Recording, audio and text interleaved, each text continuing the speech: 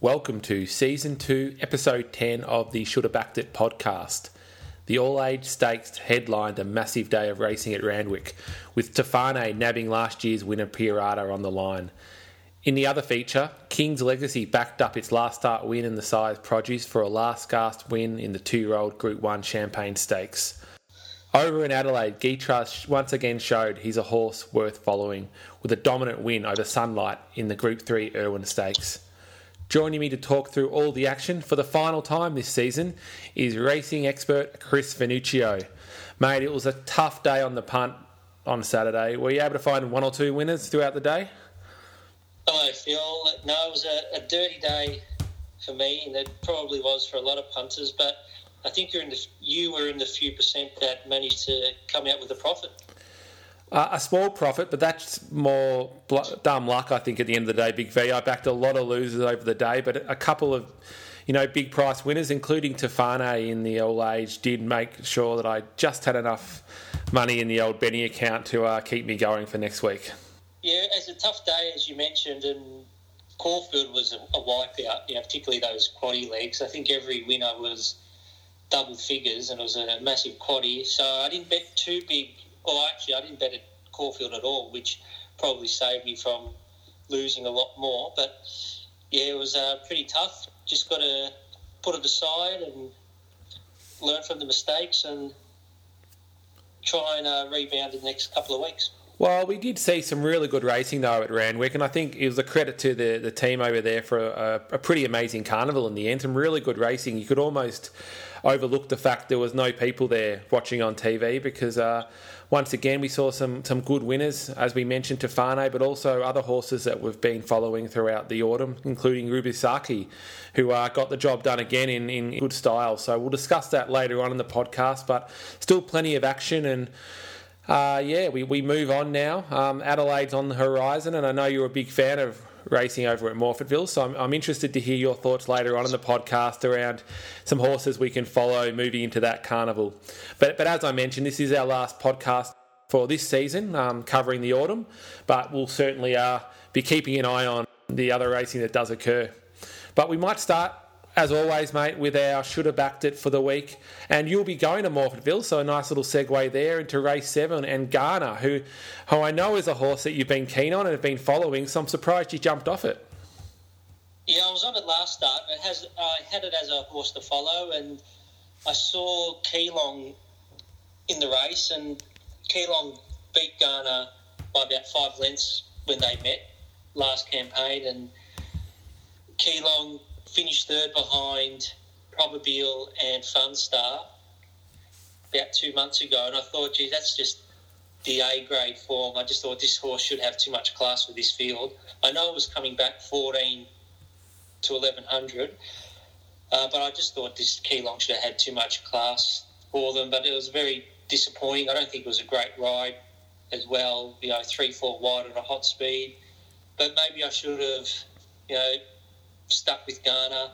Did get the slipstream behind Keelong in the run, perfectly positioned. I know it was 3 wide as well, but had cover, and it paid a decent price, $5.50, when it was well back last start. So, maybe I should have stuck with it. And it's another time when I've lost out on a horse dropping back from 14 to 11, and I thought the 7 weeks between runs might not be. Might nullify that. The horse might have been a bit sharper here. So it was a disappointing run, and Ghana was a strong win. Yeah, well, Keelong, it was interesting. It apparently got pretty fired up for the race, and it got the massive drifts right at the end. I think it blew out from $3 to $4 in the last minute or two of betting. So there was a bit of talk around the track that it hadn't handled the occasion, albeit without a crowd, very well. So maybe that's an excuse for it as well. But certainly was an impressive win for Ghana. So one to keep an eye on. You did have a couple of bad experiences with it, but one convincingly, I thought. So definitely one to keep on the radar. Yeah, again, I was surprised by that drift. Some bookies had it at $4, so I thought, geez, this might be, this could be a bit of a gift if Keelong got up. I mean, he's coming out of Group 1 form, up against horses in, benchmark listed races. So the form, the class was there. It was just a very disappointing run. I thought it was travelling in going into the straight, but just wasn't able to kick clear, and maybe just that tough early tempo didn't allow it to get a gap on the field. Yeah, I certainly wouldn't be jumping off it. I think getting over a bit more distance, it's going to prove to be pretty hard to beat. And we saw at Caulfield that you can come out of a Group 1 and look like you've got the class edge in the field and not get the job done. With Pippi and also Mr. Quickie both not quite getting the job done on the weekend. But my should have backed it for the week was the aforementioned King's Legacy in the Champagne Stakes. As listeners will know, I'm not a big gambler in 2-year-old races, if at all, but it was probably a pretty smart bet in hindsight. It had beaten this field, actually a stronger field last start. I stuck with Ole Kirk each way, so I didn't lose anything on the race, but really King's Legacy was the rightful favourite. You got a pretty good price, and in hindsight was an obvious choice. Yeah, I have to be with you there as well. I stayed out of the race, and in hindsight I probably should have jumped on, but I think what put me off the race is this is an ordinary bunch of 2-year-olds, and I just think King's Legacy is the best of an ordinary bunch.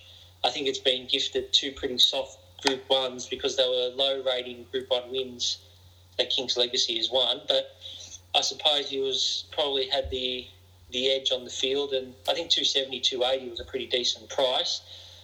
I don't think this is a field where we're going to follow too much into the spring, I don't think. So you don't think King's Legacy has shown to be a class horse? I would have thought it's right at the top echelon of the 2-year-olds at least, and maybe Away Game and obviously Farnham up there as well. But I would have thought it's one of the stronger horses out of that sort of pack.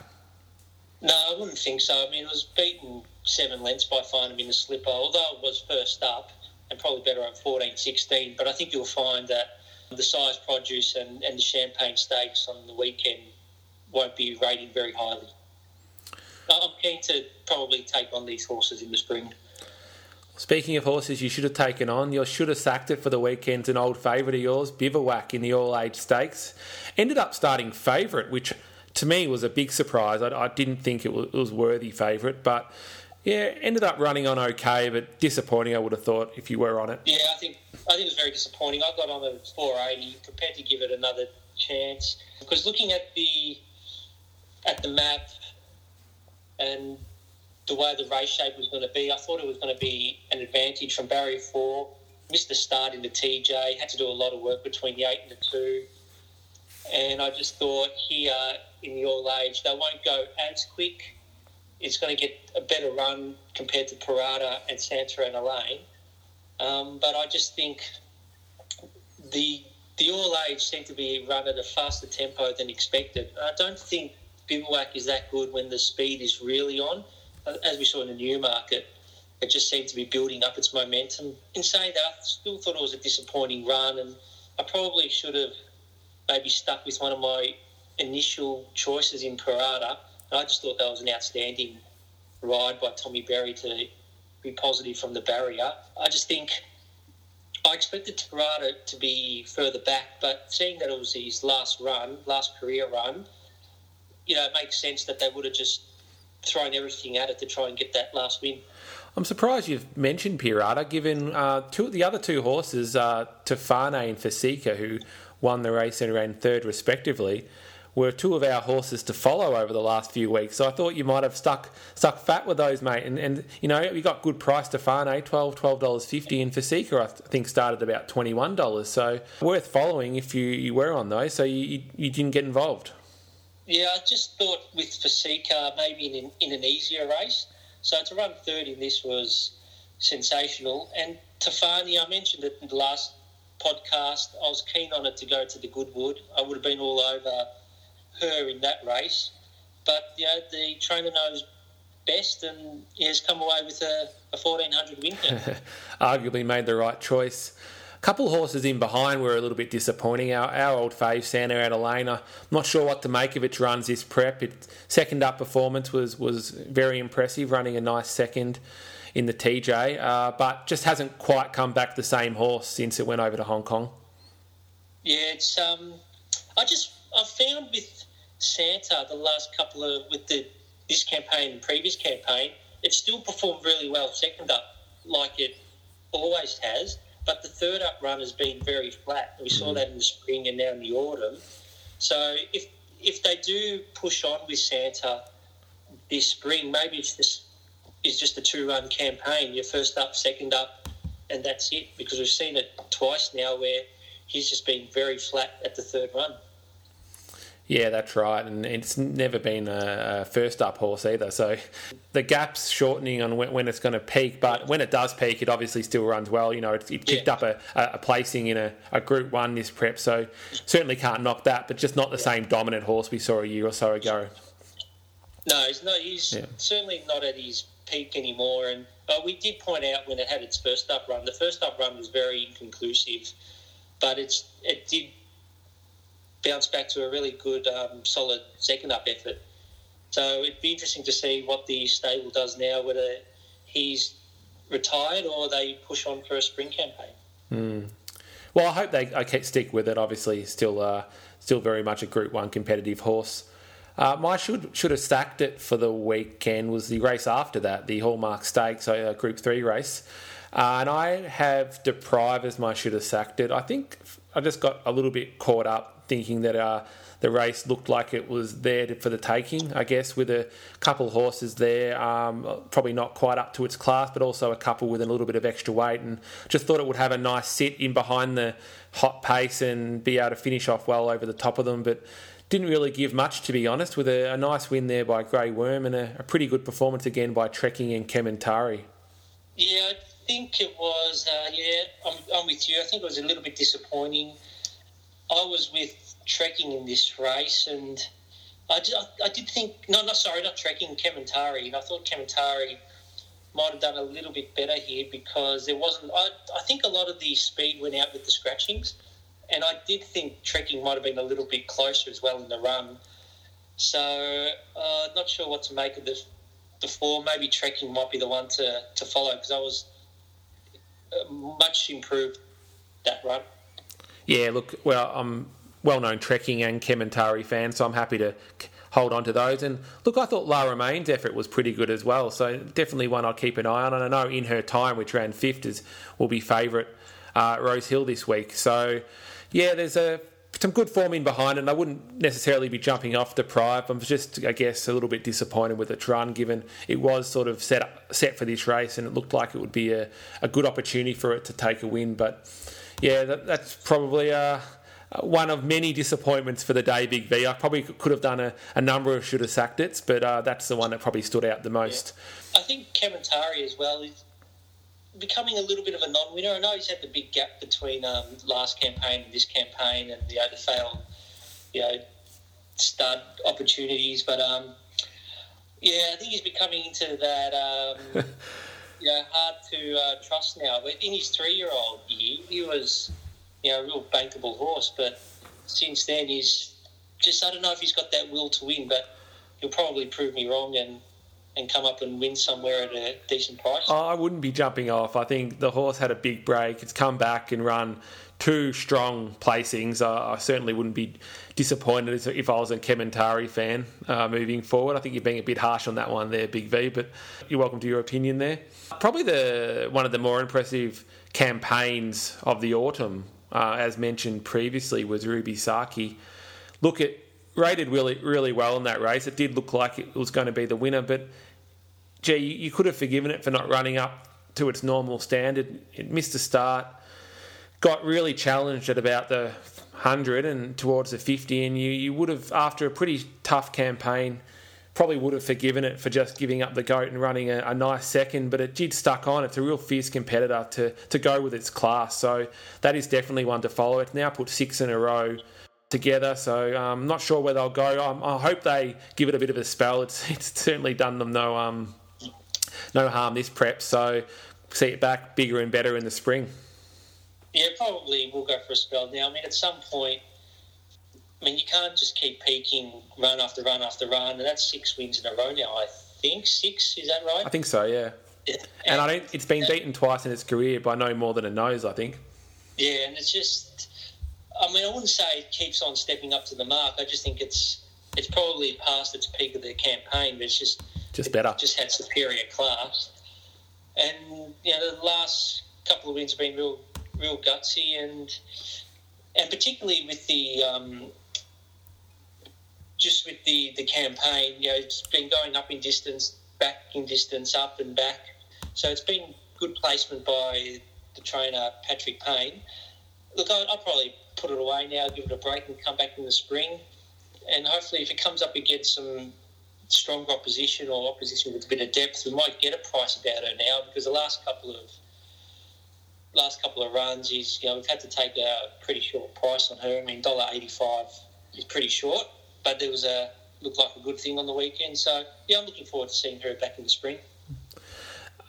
Speaking of horses that we're looking forward to, we were discussing William Thomas last week, but it was more in the context of its non-run and then starting favourite. But it's actually come out in race 7 at Caulfield yesterday and won at a nice price, $10.60, storming down the outside and getting the job done by about a length and a half. So what did you make of that, mate? Maybe that extra run topped it off after its little non-run the week before. Yeah, probably did. It was on the back up, and I mean, I didn't see much in its run last week to suggest that it was going to blow this field away, and that's what it did. It looked, I think at the 300, it just looked like the only one you wanted to be on. It just finished so strongly, but when I couldn't back it, it looked like a really tough field, and some decent horses in this race. Hummer, Liar. I thought Eduardo didn't perform up to expectations. So it was a very open race, and, if you stuck with William Thomas, you got rewarded. So you mentioned a horse there, Eduardo. You had that segment last week, the horses in the bin, won't be backing them again. And I think I didn't back it on the weekend, but Eduardo would certainly be in that camp for me now. I think it's just about given up as a horse. It used to be a really good front-running winner, but now just in lesser class, just was done 300 metres out and just didn't look interested. So disappointing, but yeah, a few in behind it there that you wouldn't want to follow, I don't think. Yeah, you want to see it run a few more times and just see if it can improve.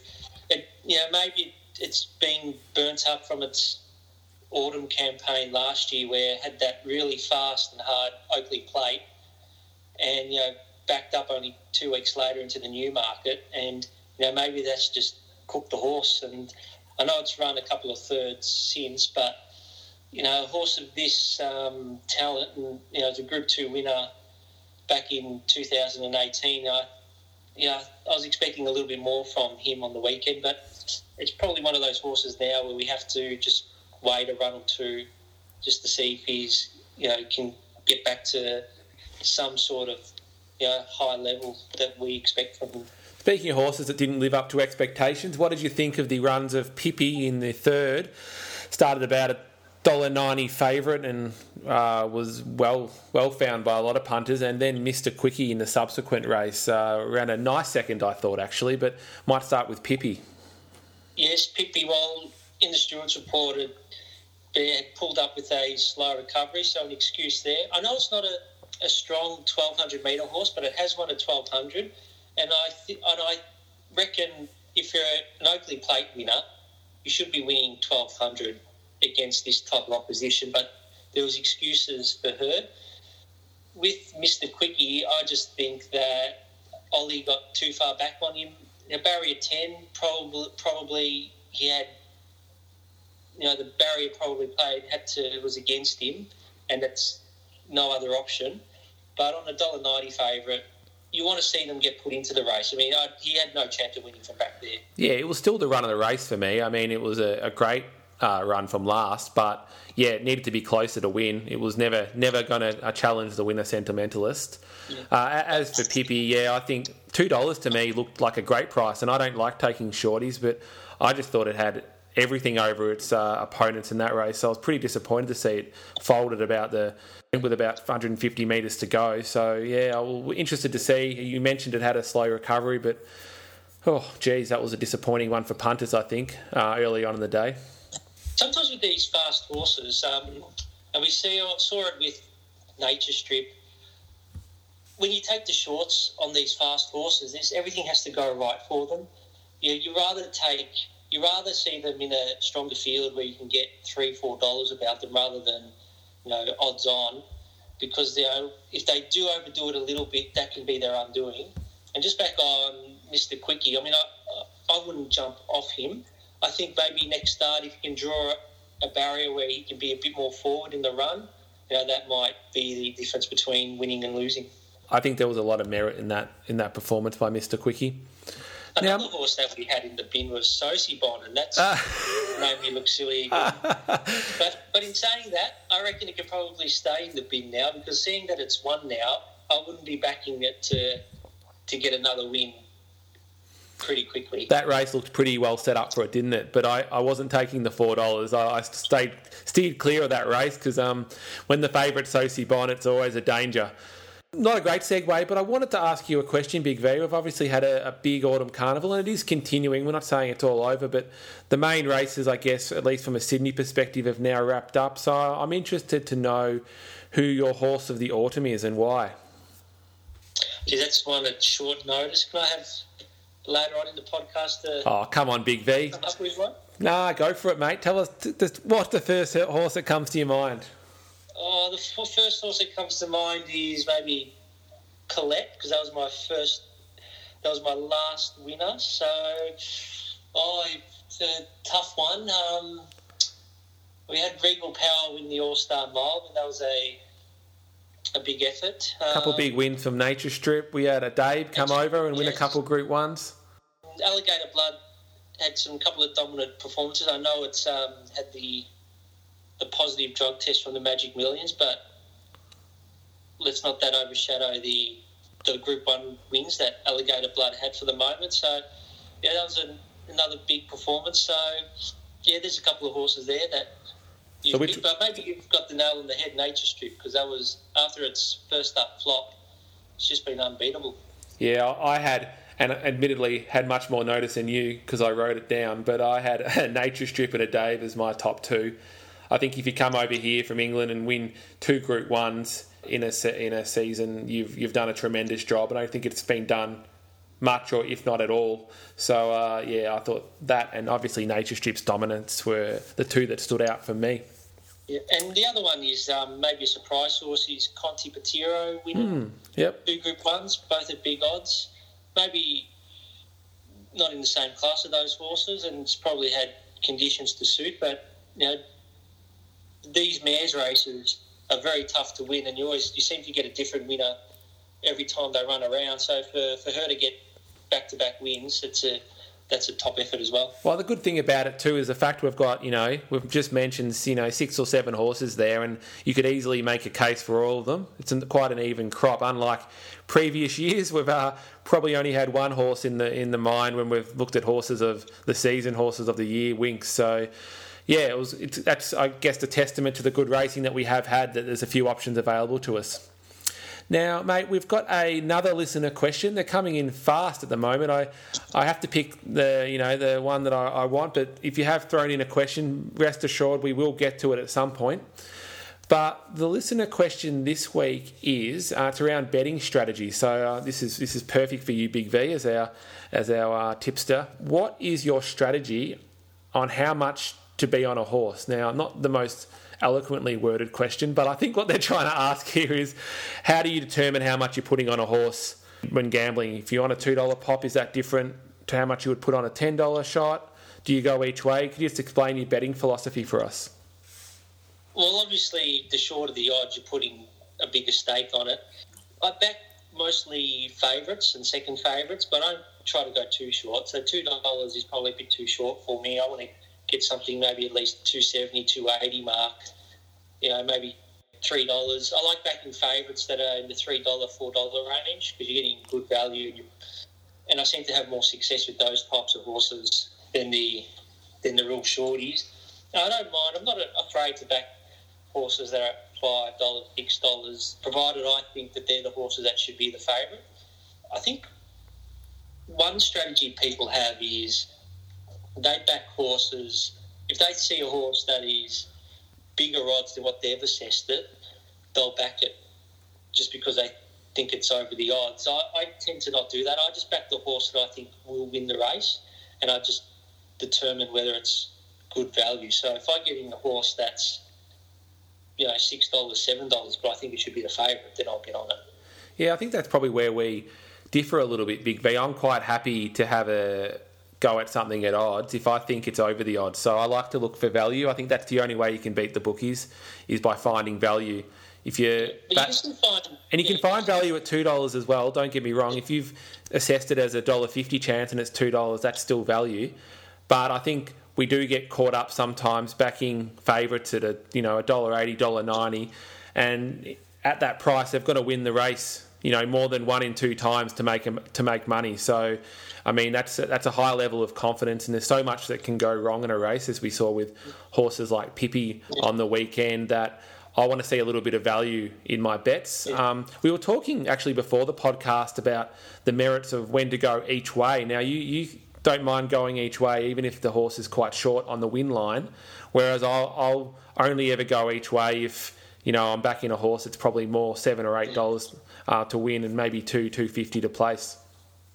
Yeah, it's just the way I've been brought up, and I look at it from you're looking at it from maximising your profit. I'm looking at it trying to minimise my losses. So if I back a couple of place getters and just having one of those days, and I'm backing a lot of seconds and a lot of thirds, at least I've still got a bit of ammo left in me, so I can try and finish the day in front. So if I do find that winner, I've gone from a small loss to a decent win on the day, rather than coming back from a very significant negative position and then trying to finish even on the day. Yeah, so you're saying I'm a glass half full guy, is that what you're saying? Go for the win. You want to put it that way? Yeah, that's how I'll put it. Glass half full, glass half empty. I look at it purely from the perspective of trying to finish the day in front. And it does hurt if you're backing a couple of seconds and they're getting beat by a nose. A couple of centimetres is the difference between being $50, $100 even more down on the day to winning, and we're talking about centimetres. Well, one of the strategies that I've heard a lot, and I think if you are new to punting, it's not a bad way to look at it, is to have a set amount that you want to win. So let's say you want to win $50. So if you're betting a $2 on a $2 pop, you'll have $25 on it. If you're betting on a $10 pop, you'll have $5 on it. If it's a 50 to 1 pot, you'll have $1 on it. So always bet to win the same amount, which I don't think is a bad strategy, particularly if you are new to punting, because it gives you a guide for how much you should be putting on a horse. And your number might be $10, it might not be $50, but you choose where it suits you and then always aim for that target. And I think you can't really go wrong with that strategy. Yeah. Well, the approach that I'm taking is that I want to try and just stay in the game. So if I'm backing a couple of place getters, I'm still in it for the day, so I can have a crack at a couple of other horses. And a couple of weeks ago, I had a slow start, and things were going against me, but I wasn't too far out of it. So that's when I was able to have a crack at Ghana at Morfordville, and that ran second. So I was each way on that. I think it paid $1.80, $1.90 a place, so I wasn't totally out of it. And then that's when I decided to get on Rubisaki at $2.50. If they hadn't been paying $2, I probably wouldn't have been able to make up what I was behind on the day. But because Rubisaki got out to $2.50 and ended up paying $2.70 SOP, I was able to have a crack at it and get a return that got me back in the black. No, fair enough. I hope that answered our listener question there. I think we gave that a good go, Big V. Actually, that same listener, funnily enough, created the first should have backed it meme during the week as well, where they took the image of Sam Newman on the steps of the Victorian Parliament complaining about the fact that golf wasn't allowed, and put one of your rants over the top of it, the one where you didn't have access to Sky 2 and you went on a Big V high horse rant, and he's put some words to that effect over the top of the picture of Sam Newman. So we'll put that up on the Twitter handle so everyone can have a look. But pretty funny one, Big V. Enjoy that? Pretty clever. I thought you would have liked it, mate. Sam Newman's an idol of yours, isn't he? No, I did. Bit of a hero. I did like the meme. As I said, it was very clever, and if you get it up on the Twitter handle. Yeah, I think we'll have to, mate. I think we'll have to. But yeah, very nice work by our listener there. So thanks for that. We'll move on now to our horses to follow. Now, obviously, sort of wrapping up a little bit in Sydney in terms of the big racing. So what I want from you, Big V, if you do have one, is a couple horses to follow in Adelaide. Again, questions without notice, but I know that you'll come to the table with these ones. Well, I think Shared Ambition looks the obvious. If it steps up to 2,400, it did drift in the market, wide barrier. So I think a lot of people found that one. Just depends on what price we're going to get next start. And Trekking looks like he might be ready to win now. That was an improved run.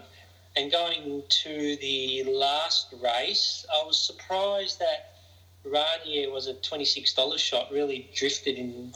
I thought $14 was over the odds for him, and he's even drifted out to $26. It was a tough race, but Ranier's a pretty talented horse, and there might be a few more wins for him. Yeah, actually, remiss of me to miss that one, but I actually had a couple bit of my loose change on Ranier in that race, so I was very happy to see it just got the job done there. To add it to the quaddie, I thought barrier 13, that might have been the reason why it's drifted. First up might be back in the field, but this year it's turned up and it's won. Did get back in the field, but it's come from last to first. So, maybe deeper into its campaign, it can be closer in the run and it'd be even tougher to beat against similar opposition. Well, speaking of the quaddie, mate, that was a very tough league that you had for the Punters Club, and you managed to pick the first four. So hopefully you made some money out of the first five, or even better. First five, and it was only a length between them. So I was able to pick 6 horses, and the other horse was Desert Lord, which ran 7th. So it was only a length between the top 5. So, maybe the form might be questionable, even though I did made Ranier his horse to follow. But I think Ranier's probably got a bit more upside to these other horses, and maybe Face-Offs maybe. But yeah, it was a tough leg, and we missed out on the quaddie by 1 leg. I was going to say, whilst it was great that you managed to pick the top 5, Big V, it was irrelevant because we were already out of it after the first leg. But isn't that the second week in a row we've been knocked out in the first leg? That is the 4th week in a row that we've gone 3 legs and a second. Yeah, that might be the case, yeah. But look, it doesn't really matter when you go out. If you go out, you go out. And as we discussed when we talked about quaddies... we would have got a percentage of 28K? We left about $1,400 out there, mate, unfortunately. But we'll rebuild and have another crack, as we always do at punting, mate. So in terms of my horses to follow, I only had one, actually. It was out of Caulfield. Obviously, there's a few obvious ones that we've run throughout, including Ruby Saki, but I actually thought Knowles' run was really good. It found itself in the wrong part of the track now 2 weeks in a row. I think it ran a nice 4th on the weekend and off the back of a 2nd the week before, so I'm happy to stick with it. I think you'll get a price next start as well. So Knowles is my horse to follow. Yeah, and I think from Caulfield, the one also I want to follow as well is Affair to Remember. It was the beaten favourite. Drew wide. I reckon if she can draw a gate, she might be able to win again. And there's a couple to follow from Morfordville as well. So from that Ghana Keelong race we mentioned, I think Rocker, Bassarana and Sizzlefly were also good from that race. Rocker Bassarana was first up, and last campaign had run 4th in the Guineas Prelude behind Alligator Blood. And also ran in the Caulfield Guineas, so he might be even better stepping up to 1,100 metres. And I think in the race after, in race 8 in Morfordville, just run at a ridiculous speed. One of the outsiders was probably about 20 lengths ahead of the rest of the field in the run. So these are tough races to really follow when you get a leader that just goes stupid out in front. But I thought Wings of Pastrami was a good run to come out of it, and maybe in a race with a normal tempo might suit it. a lot better. Doesn't surprise me you like a horse called with pastrami in the name there, Big V. We'll find one with salami and we'll be laughing. I reckon I'm going to self-declare it as the most successful segment of our podcast has been the runs from the bush, Big V. I think I've finally got you on board over 2 seasons to watch more runs from the country. In fact, the other day you were texting me, you were watching Pakenham and texting me that all the short price favourites were getting done. So I'm glad I've won you over finally and I've got you watching the run from the bush. And there's a couple that we've been following on the podcast that have done well over the last week. The first was Young Liam, who I mentioned on the podcast 2 weeks ago. It started and won at Cranbourne on Friday night. I know Pippi might be giving it a run for its money, but it's tough to find a better horse out of the gates than this Young Liam. It flies early. There's no horse that will be able to take it on over the first 400. I understand it will now be entered in a 3-year-old race at Caulfield, so definitely keep your eye on for Young Liam when it runs at Caulfield, because if Caulfield is a front-runner's track, and it didn't necessarily play that way on the weekend, but I'd be very keen to see how it goes in that race. The other horse is, again, Liale. So we mentioned it last week. It was a $26 winner at Caulfield. And in race 9 at Caulfield on the weekend, it started a little even longer. I actually boosted it up to $51, but I think SP was $31. And it's run a very gallant second again, paying $7.50 a place. So if you were following the runs from the bush from last week, you would have picked up a nice $7.50 place and a $2 winner there at Cranbourne with Young Liam. So a couple of good performances from the runs from the bush segment.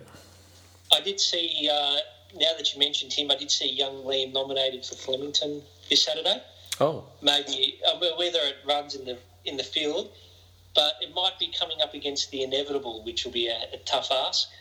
Well, the reason that I said 3-year-old race at Caulfield is that after the race, the trainer did mention that. So maybe that's the target. I'm not sure. And maybe they're having a bit of a look at the field at Flemington as well before they decide to go to Caulfield. But either way, I'll be taking a close look at it when it does go into town. I just want to see where it trains, because in a lot of instances, you'll know, being related to a trainer, is that the horses get nominated for the races, and that allows them to be able to train on the course proper at the track that they're trained from. What are you trying to say there, Big V? Where they nominate, they can train? Yeah, when they get nominated for the races, they're entitled to train on the course proper at the base where they're trained out of. So if you're trained at Cranbourne, if you're nominated for a race on a Saturday, you can train on the course proper at Cranbourne. I'm going to fact check that one, Big V. I haven't heard that before. I was under the impression all horses trained at Cranbourne were training on the training circuit rather than the course proper. But I do have an insider that will be able to tell me all about that. So I'll follow that up and let you know, Big V. But yeah, interesting point.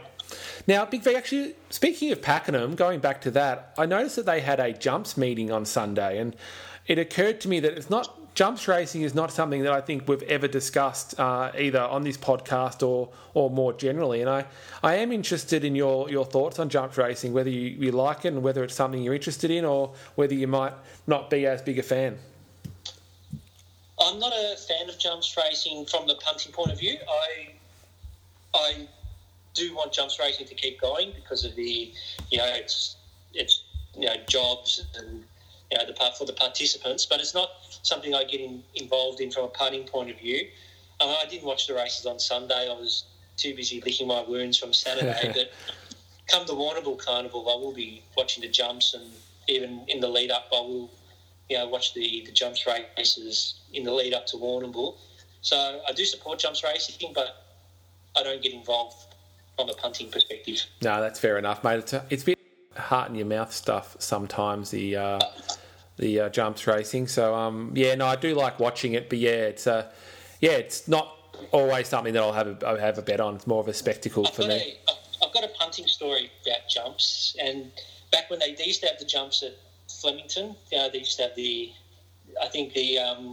one of the main days was the jumps day in the winter, and I went there with my dad and his mates, and my dad had a quaddie on, and the first leg was the jumps race, and they had a short favourite. So he went one out with the short favourite, missed the hurdle, fell, knocked out of the quaddie, and he's got the next 3 legs as well. So just shows how the jumps racing. That that's why I stay out of them, because if a horse falls over, you've done your cash.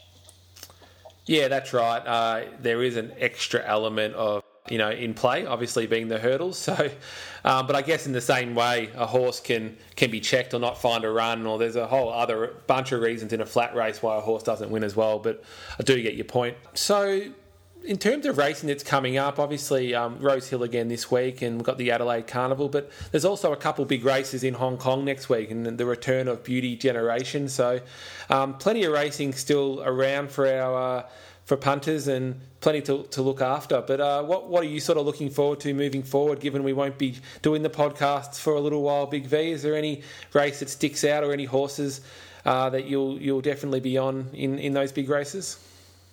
Well, I'll keep my eye out on Adelaide. I mean, I don't have a lot of success punting in Adelaide, just funny things happen over there. But Russian Camelot's been nominated. Did see that, yes. It's going to be up against Darlasan, so it'll be interesting to see what odds come up. I mean, I reckon Russian Camelot will be pretty short. I think people will jump on it based on its Pakenham win. A race that it was always going to win by 6 lengths, so I'm not going to get carried away by that. But there's some other nice horses there. The Moonlight Gambler looks like a Derby chance. I had a quick look at the nominations for the Sunshine Coast this week, and there's a race that does interest me to have a watch, and one of your horses that you've backed a couple of times, Hambo's Mate, is coming up against Vega One, horse that I've backed a couple of times. I'll have to take a good look at that, mate. I haven't looked at the Sunshine Coast form in a long time, so I'll keep an eye on that one, mate, and see if we get a good price anyway. Now, mate, that's a wrap for the second season of the Shoulda Backed It podcast. Thanks, Big V, for your imparting all your knowledge on us and giving us all your hot tips. I think if you followed your tips throughout the carnival, you would have done pretty well, even if you didn't follow them yourself. I picked the right horses, but they went to the races that I didn't want them to go in. And yet they still won, so someone's doing something right. But also to our listeners, and I do appreciate that, our listener numbers have increased throughout the year, and it's great to have so much more interaction with everyone through the @ShouldaBackedIt Twitter handle and through our email as well, where we've got a few comments as well. So please subscribe to the podcast, because we will be back, and you don't want to miss the first episode of next season. So we'll be coming back early in the spring for the Spring Carnival. And hopefully by then, Big V will be actually able to go to the races again. Yeah, even if we can't, hopefully there'll be some pubs and clubs open that we can go and watch the races with our mates. And I'm really looking forward to going back to the track, and be ashamed if we couldn't go during the Spring Carnival, particularly during the Flemington Carnival. So fingers crossed. We'll be back on course pretty soon. For sure. All right, well, to our listeners, take care, stay safe, and we'll see you in a few months' time. And as always, good luck on the punt.